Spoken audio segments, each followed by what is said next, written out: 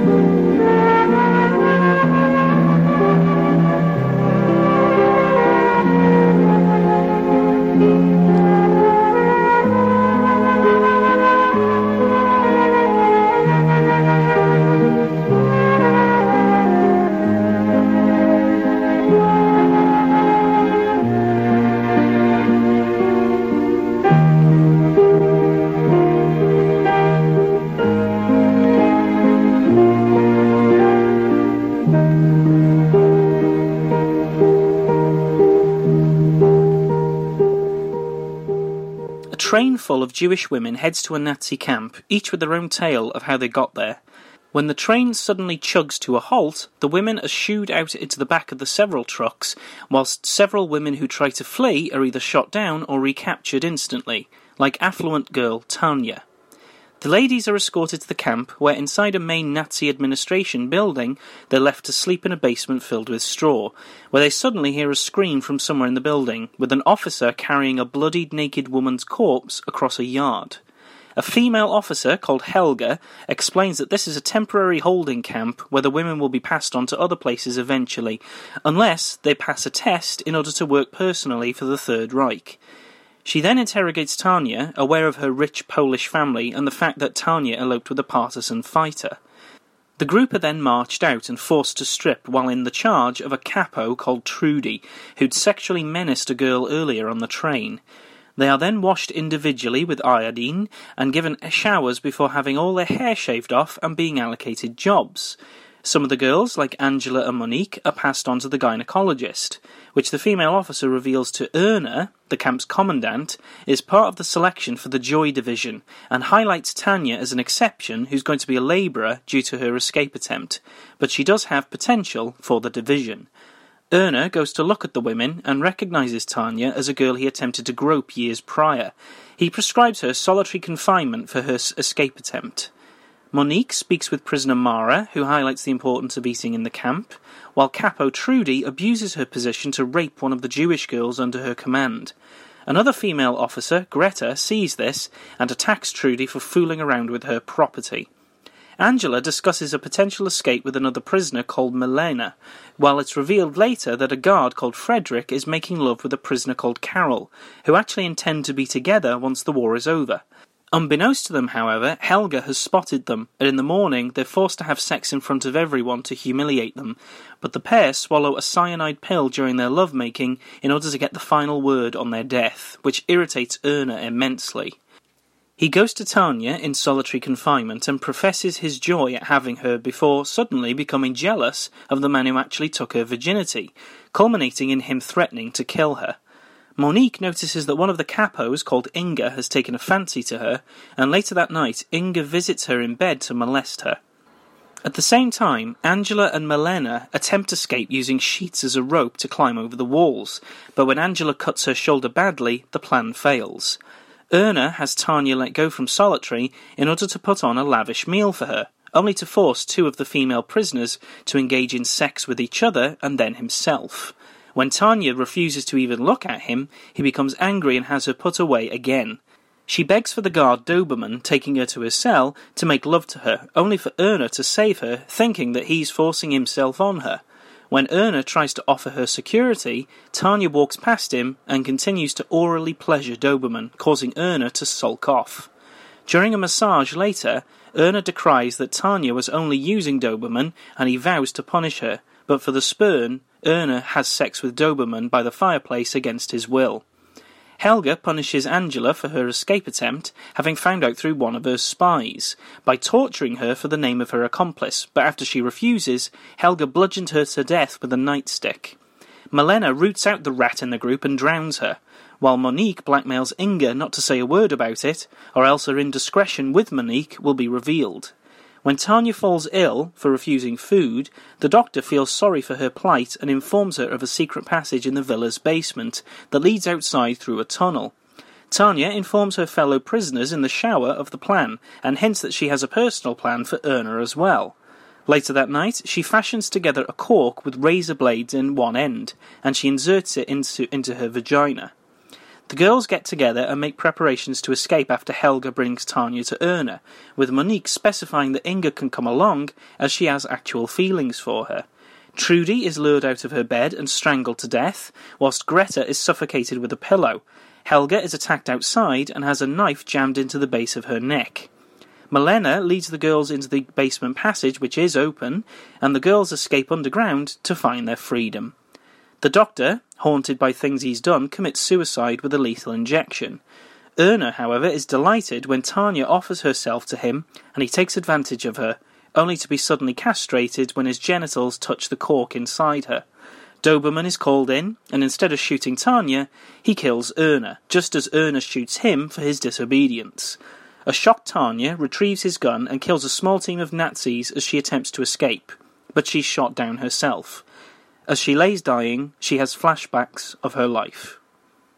This is a special camp, ladies.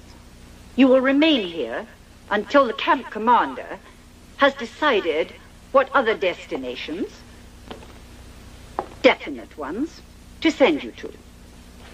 Some of you will have the opportunity of working for the Third Reich, but this privilege will be given only to those of you who pass the selection. For no reason are you to leave the block you have been assigned to. Any kind of relationship with the guards will be severely punished. Anyone who tries to escape from the lager or organize escape will be immediately shot. The reports of the Prominenten on your behavior will be most important.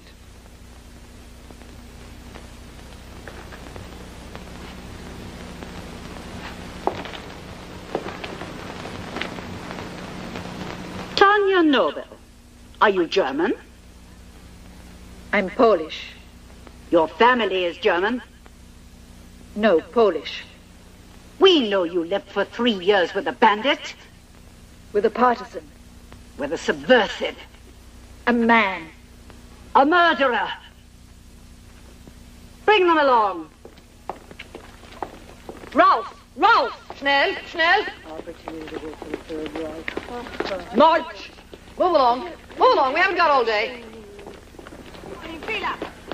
One of the more well-made examples of nasty Nazi movies, Deported Women was released kind of in the golden age of the subgenre, and it's rather noticeable how, quality-wise anyway, this film is distinguished from many of its ilk, despite having its subject matter virtually unchanged.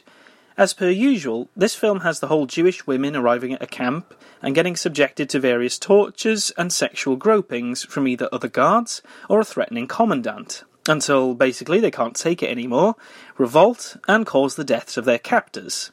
This film is no different really, but it does have some distinctive things of note to separate it. First, there's the accuracy. Director Di Silvestro has clearly done his research, and the costumes are a lot better in terms of their historical integrity, with Erna's uniform being quite a highlight. The Nazi flags in the background are just that little bit more believable, rather than just a cheap thin material with the swastika on. They have those minor details that make it seem much more realistic. It's also rather refreshing, I mean as much as it can be, to have the capos featured, despite being highly sexualised in this way. Capos, of course, were prisoners themselves in the actual labour and death camps, but they were given special preferential treatment in exchange for their loyalty and carrying out leadership roles over their fellow prisoners. In this example, there are 3 such capos. There's Helga, Inga and Trudy, all commanded by Greta. Now, despite Greta being in charge, I actually felt that Helga was the more threatening and the commandeering of the lot, so I did find it odd that she was actually turning out just to be a capo rather than an actual officer. Another aspect of the historical accuracy is the distinct lack of sexual experiments that usually pervade these films. In reality, very little, if any, such experimentation actually took place, with the regime's scientific endeavours only extending to the studies of genetics in twins, sterilisation and disease cures.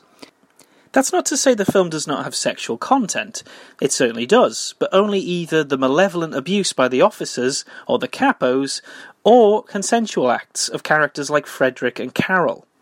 The second thing that separates this from the norm is the location, funnily enough. While it is supposed to be a camp, it's not just the traditional camp with shacks, dirt and wire fences. The action is also largely featured at a large Gothic castle, which was actually Bracciano Castle in Rome. Combined with the dark blues of the cinematography clashing with the harsh reds of the Nazi flags and the umbral shadow corridors, it does make the horror of the film seem quite traditionally Gothic in style. Some of the tortures, perpetrated in chains and old-fashioned manacles, also lends to this dungeon-like feel, and the method of the girl's escape, through a secret passage and trapdoor, also augment this design choice. Thirdly, the characters.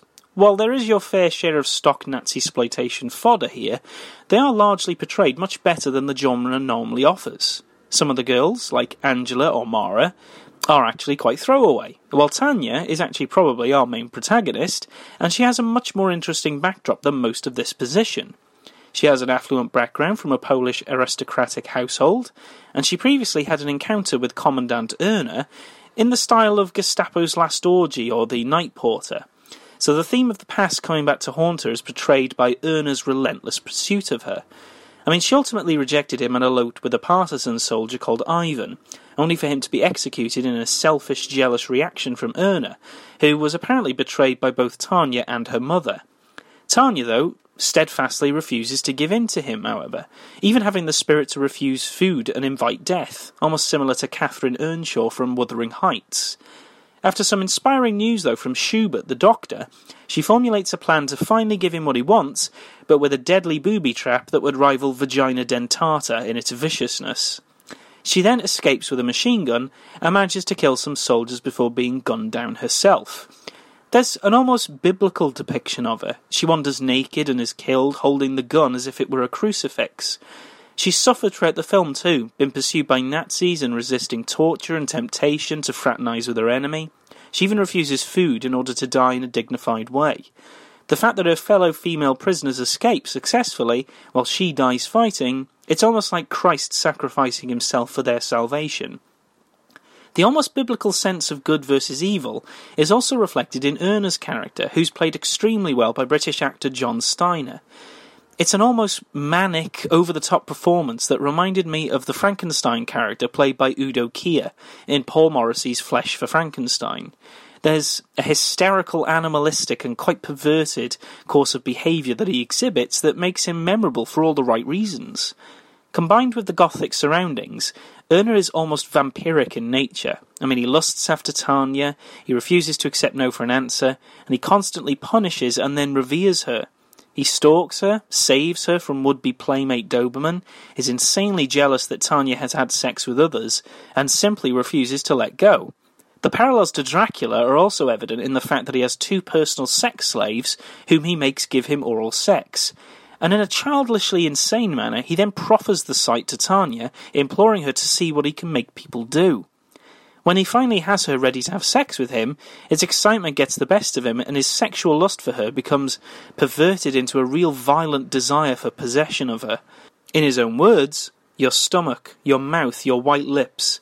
I want to drink your saliva, bite your body, suck your blood, breathe your breath." This idea of wanting her bodily fluids is incredibly disturbing, especially as it's clearly not even his Nazi ideology in effect. It's almost pagan in its invocation, like a blood or an organ sacrifice, and he even channels pagan ideas, likening her to a goddess, and even references Norse mythology, saying that Valhalla will consummate their union. It certainly elevates him to a higher degree than a simple Nazi villain. He's massively deranged, and he's permanently intoxicated by the power he wields. So much so that he even engages in homosexual shenanigans with his underling Doberman. This was obviously a huge no-no for the Nazis, so clearly Erna has lost sight of the cause, pursuing male sexual partners and sadistically chasing Tanya to the expense of everything else. One weakness of him, though, is that he actually doesn't really participate in much of the nastiness himself, apart from in terms of Tanya, of course. I mean, most of the film's violence is perpetrated by the capos, so he's got a bit of a disconnect with most of the vile acts that are going on, whilst still being one of the most horrible characters himself.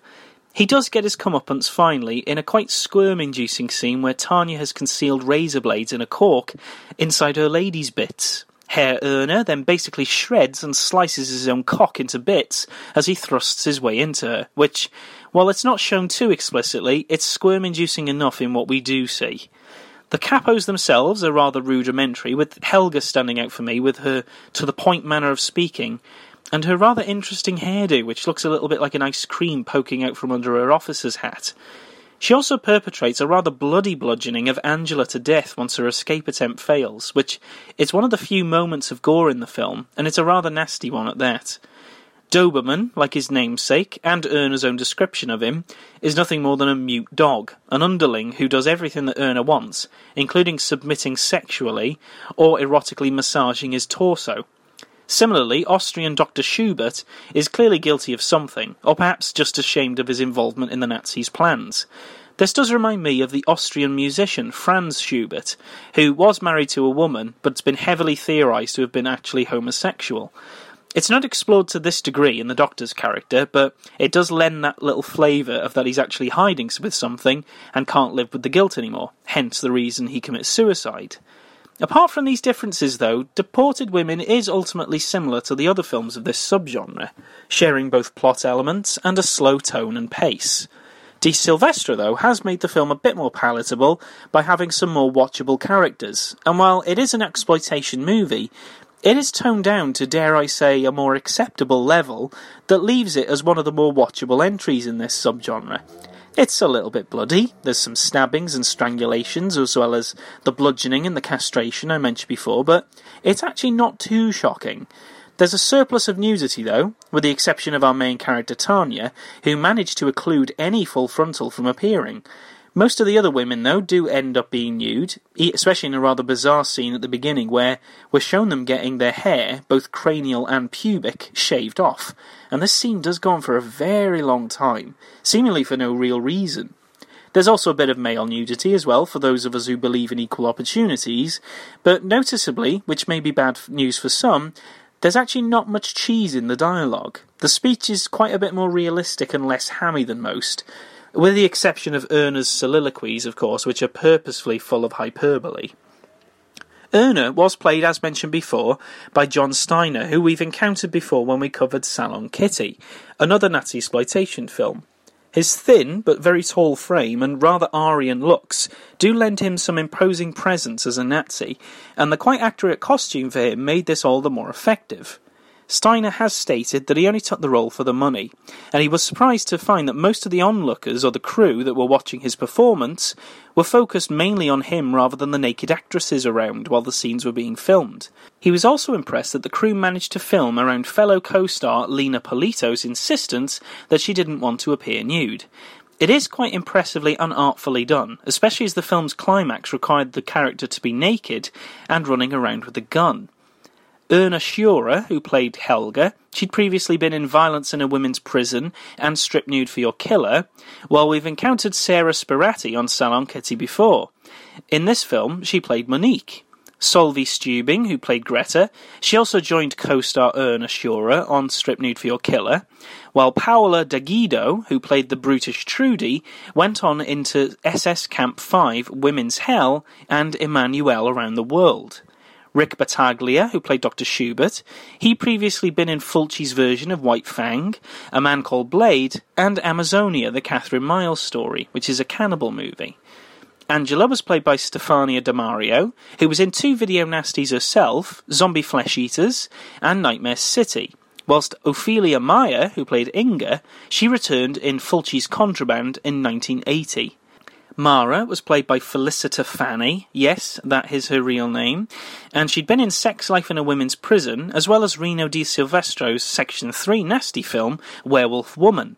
Ivan, Tanya's lover in the flashback sequences, was played by Giorgio Serioni, who's pretty much recognisable only from loads of other nasty Nazi movies, like the video nasty SS Experiment Camp, SS Camp 5, Women's Hell, and Red Knights of the Gestapo.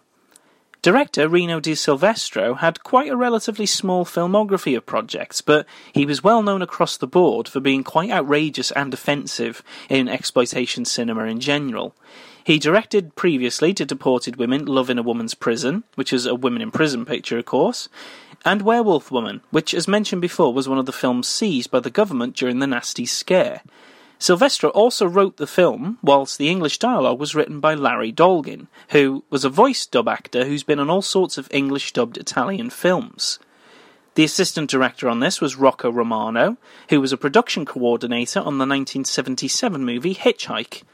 The moody and evocative cinematography was done by Sergio Dafisi, who was rather well known despite his mixed filmography. He worked with Fulci on Don't Torture a Duckling, and then he went on to do 2 prominent video nasties for Ruggero Deodato, Cannibal Holocaust and House on the Edge of the Park. We've encountered the composer Stelvio Cipriani before as well when we covered Papaya, Love Goddess of the Cannibals, and What Have They Done to Your Daughters. I pretty much recognised Cipriani though right away, as Deported Women actually recycles some of the recognisable tracks from Mario Bava's Bay of Blood, another one of the nasties. Editor Romeo Chiatti had worked previously in his career on giallo films, like The Night Evelyn Came Out of the Grave and The Red Queen Kills 7 Times, whilst the producer was Giuseppe Zacariello, who worked on Bava's Bay of Blood and Hatchet for the Honeymoon. It was released rather quietly in Italy in 1976, and it didn't seem to have a release in America at all. It was submitted for cinematic exhibition in the UK in 1977, where the BBFC rejected it outright, banning it from being shown. An uncut copy, though, did end up being released by the distributor VTI, right in the crossfire of the Nasties gunfights. VTI's other release, The Executioner, which is more commonly known as Massacre Mafia Style, was being seized as a Section 3 video nasty, so VTI were already on the radar of the police. And it's actually rather miraculous that the film was not picked up by the police.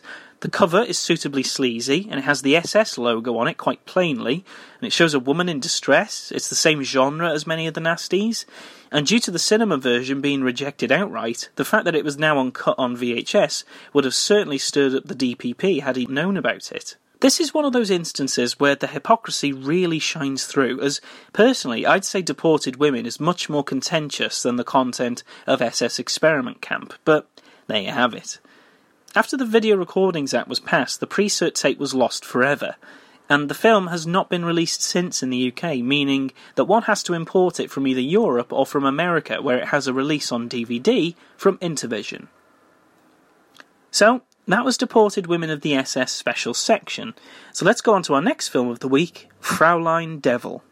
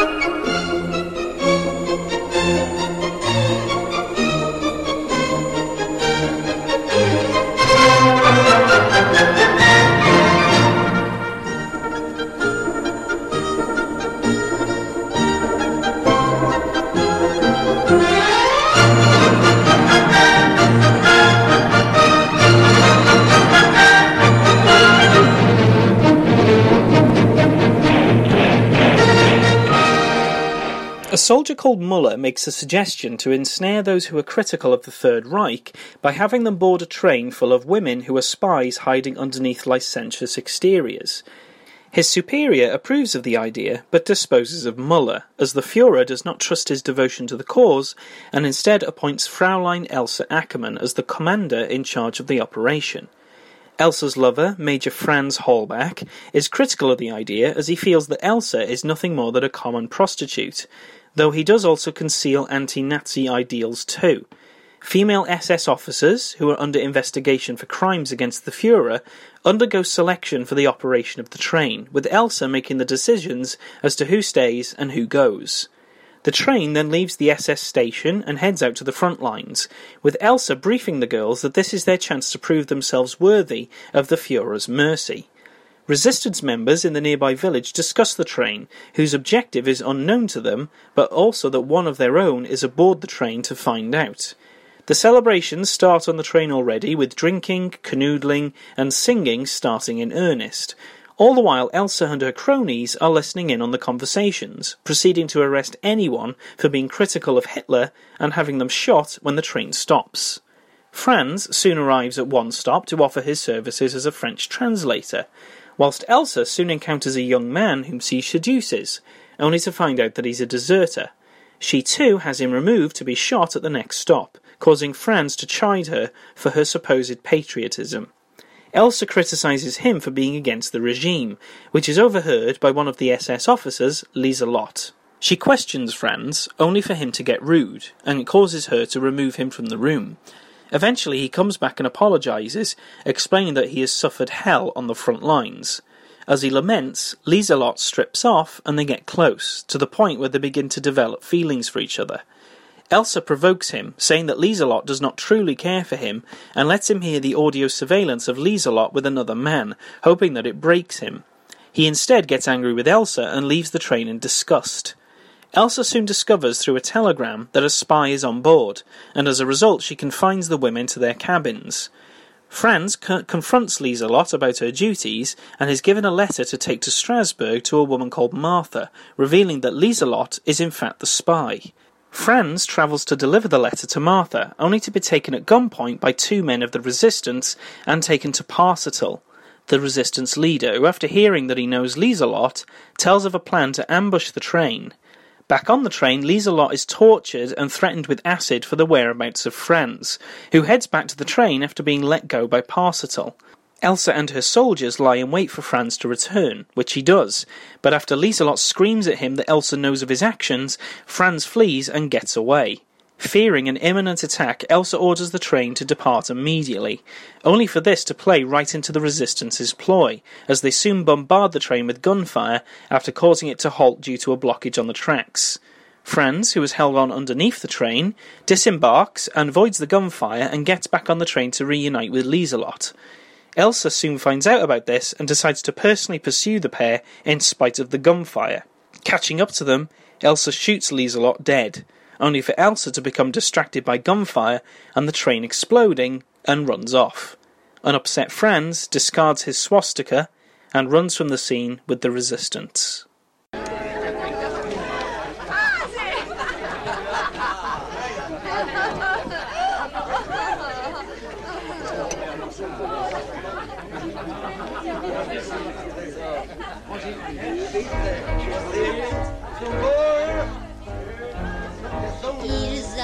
Ilsa, reviens vite dans mes bras. Ilsa, mes pensées volent vers toi. Ilsa, je rêve aux heures brèves où tu étais tout contre moi. Ilsa, je t'aime aujourd'hui même. Ilsa, reviens vers moi. Ilsa, reviens vite dans mes bras. Ilsa, mes pensées volent vers toi. Ilsa, je rêve aux heures brèves où tu étais tout contre moi.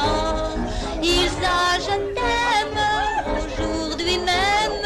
Ilsa, reviens vers moi. Ilsa, reviens vite dans mes bras. Ilsa, mes pensées volent vers toi. Ilsa, je rêve aux heures brèves où tu étais tout contre moi. Ilsa, je t'aime aujourd'hui même. Ilsa, reviens vers moi. Fraulein Devil is more commonly known as Elsa Fraulein SS, but it's also had releases as Captive Women 4 or Fraulein Kitty. I think I speak for most people, though, when I say that in any format, it's pretty damn terrible. Admittedly, my heart sank a little during the opening credits when I spotted the names Marius Lesour and Daniel White. Both names are synonymous with Eurocine, who are equally synonymous with very cheap, very imitative work. Anyone who seeks out the nasties will no doubt encounter them, as they're responsible for producing a small chunk of them, such as Cannibal Terror, Cannibals by Jess Franco, Zombie Lake, Oasis of the Zombies, and Women Behind Bars. Essentially, they were a French-based company who made exploitation pictures across Germany, Spain and France, usually based on what was popular at the time, such as cannibal movies, women in prison pictures, Nazisploitation or zombie films. Their budgets, though, were incredibly low, so much so that the studio seemed to have a policy that as soon as a film was made under their studio's name, other directors and producers could use any footage from that movie in their subsequent projects, as long as it was made under Eurocine's watch. So to that end, you've got bits of Cannibal Terror ending up in Jess Franco's Cannibals, or vice versa, and it's the same with Women Behind Bars and Jess Franco's other women in prison flick, Barbed Wire Dolls. Of course, Fraulein Devil was also used for stock footage in later films, such as East of Berlin in 1978, and also 1979's Jailhouse Wardress, which is no less composed of footage from 3 films in total, including Barbed Wire Dolls, Hitler's Last Train, and Elsa Fraulein SS, just messily and sloppily edited together in one film. Now that we've got an idea of what we're dealing with, let's get into the film itself. Eurocine had basically already released this movie earlier in the same year, in February, with the movie Hitler's Last Train, which is sometimes known as Hell Train, or Love Train for the SS.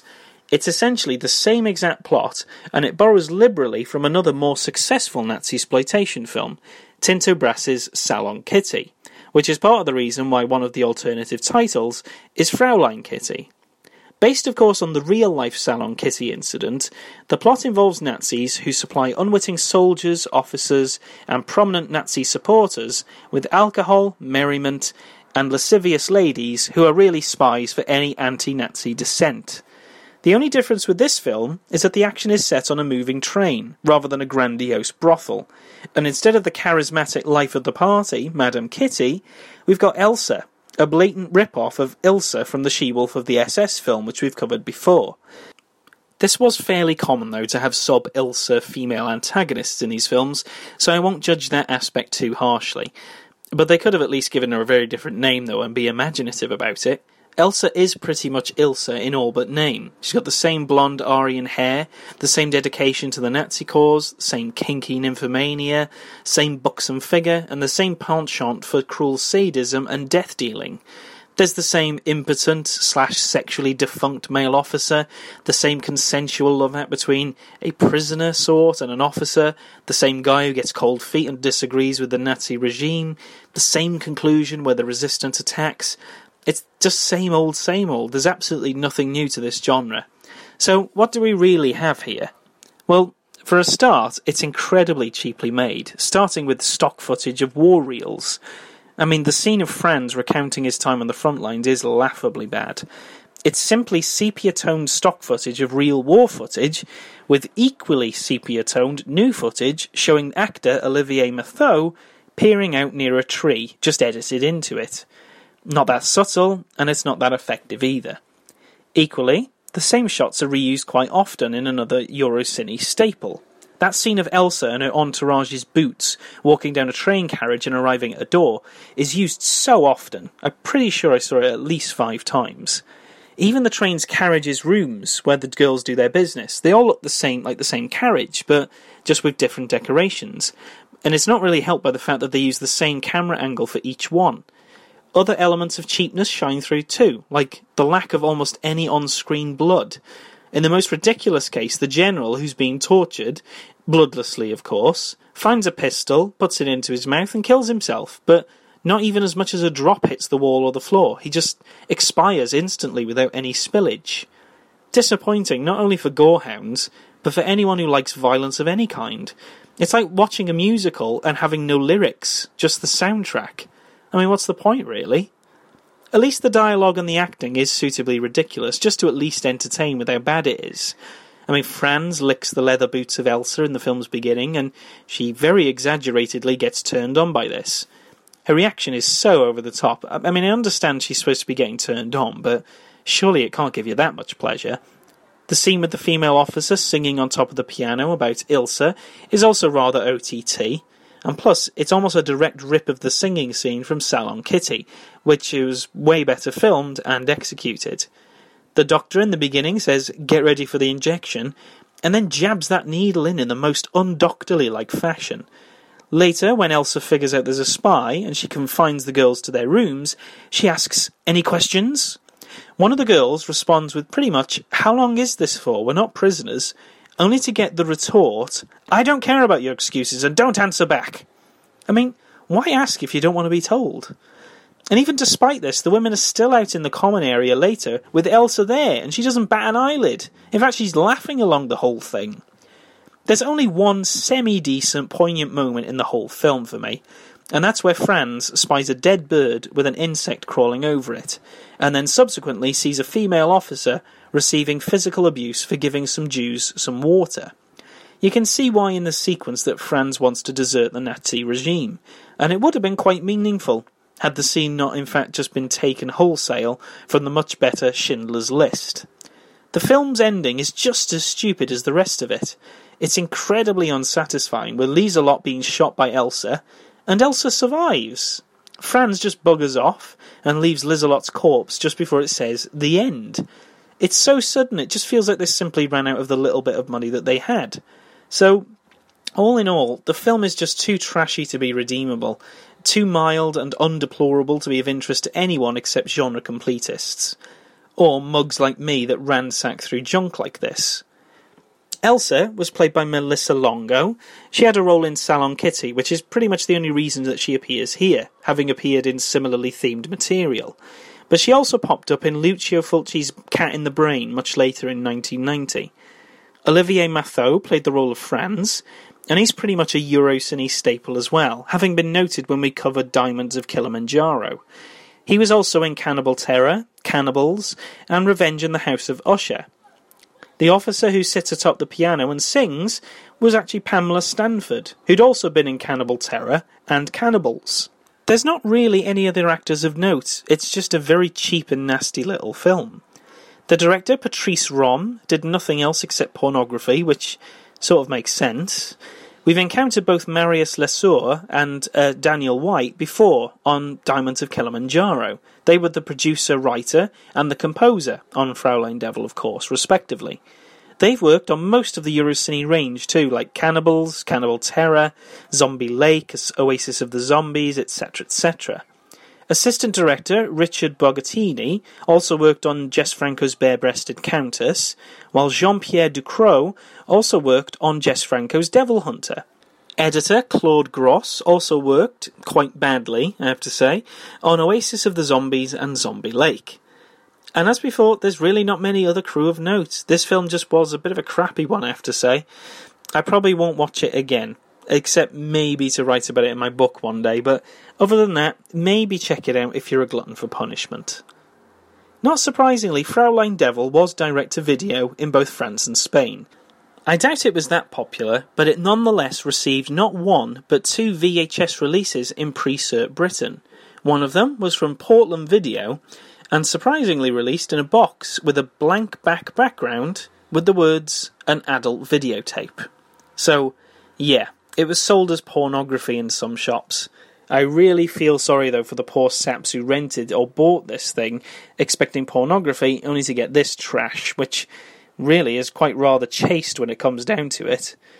The other release from Modern Films Video, the same people who released Cannibal Terror, is much more realistic in what you're getting. It's an incredibly stylised, exciting-looking rendition of what a Nazi movie looks like, with some illustrated highlights from the film. It was released in 1981 uncut, so it certainly would have been around during the time of the Nasties. And again, considering the backlash against SS Experiment Camp, I'm really surprised that it just wasn't seized. I mean, granted, it's really rather shit, but so were many of the Nasties. That didn't stop the DPP from banning them. After this pre-cert release, there were no other releases in the UK for a long time, until the film was passed, finally, uncut, in 2017, a whole 40 years after the film was initially released.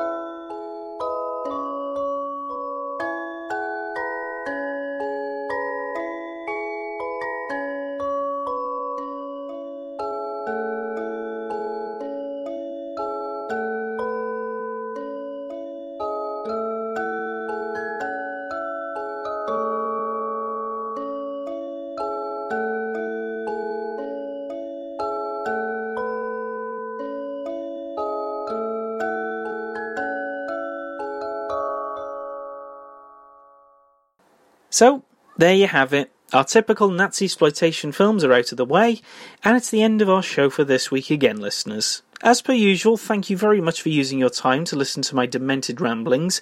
I'm very grateful for my audience. Next week, we're going into a completely different avenue of horror altogether. Still exploitation, of course, but exploitation of a different kind.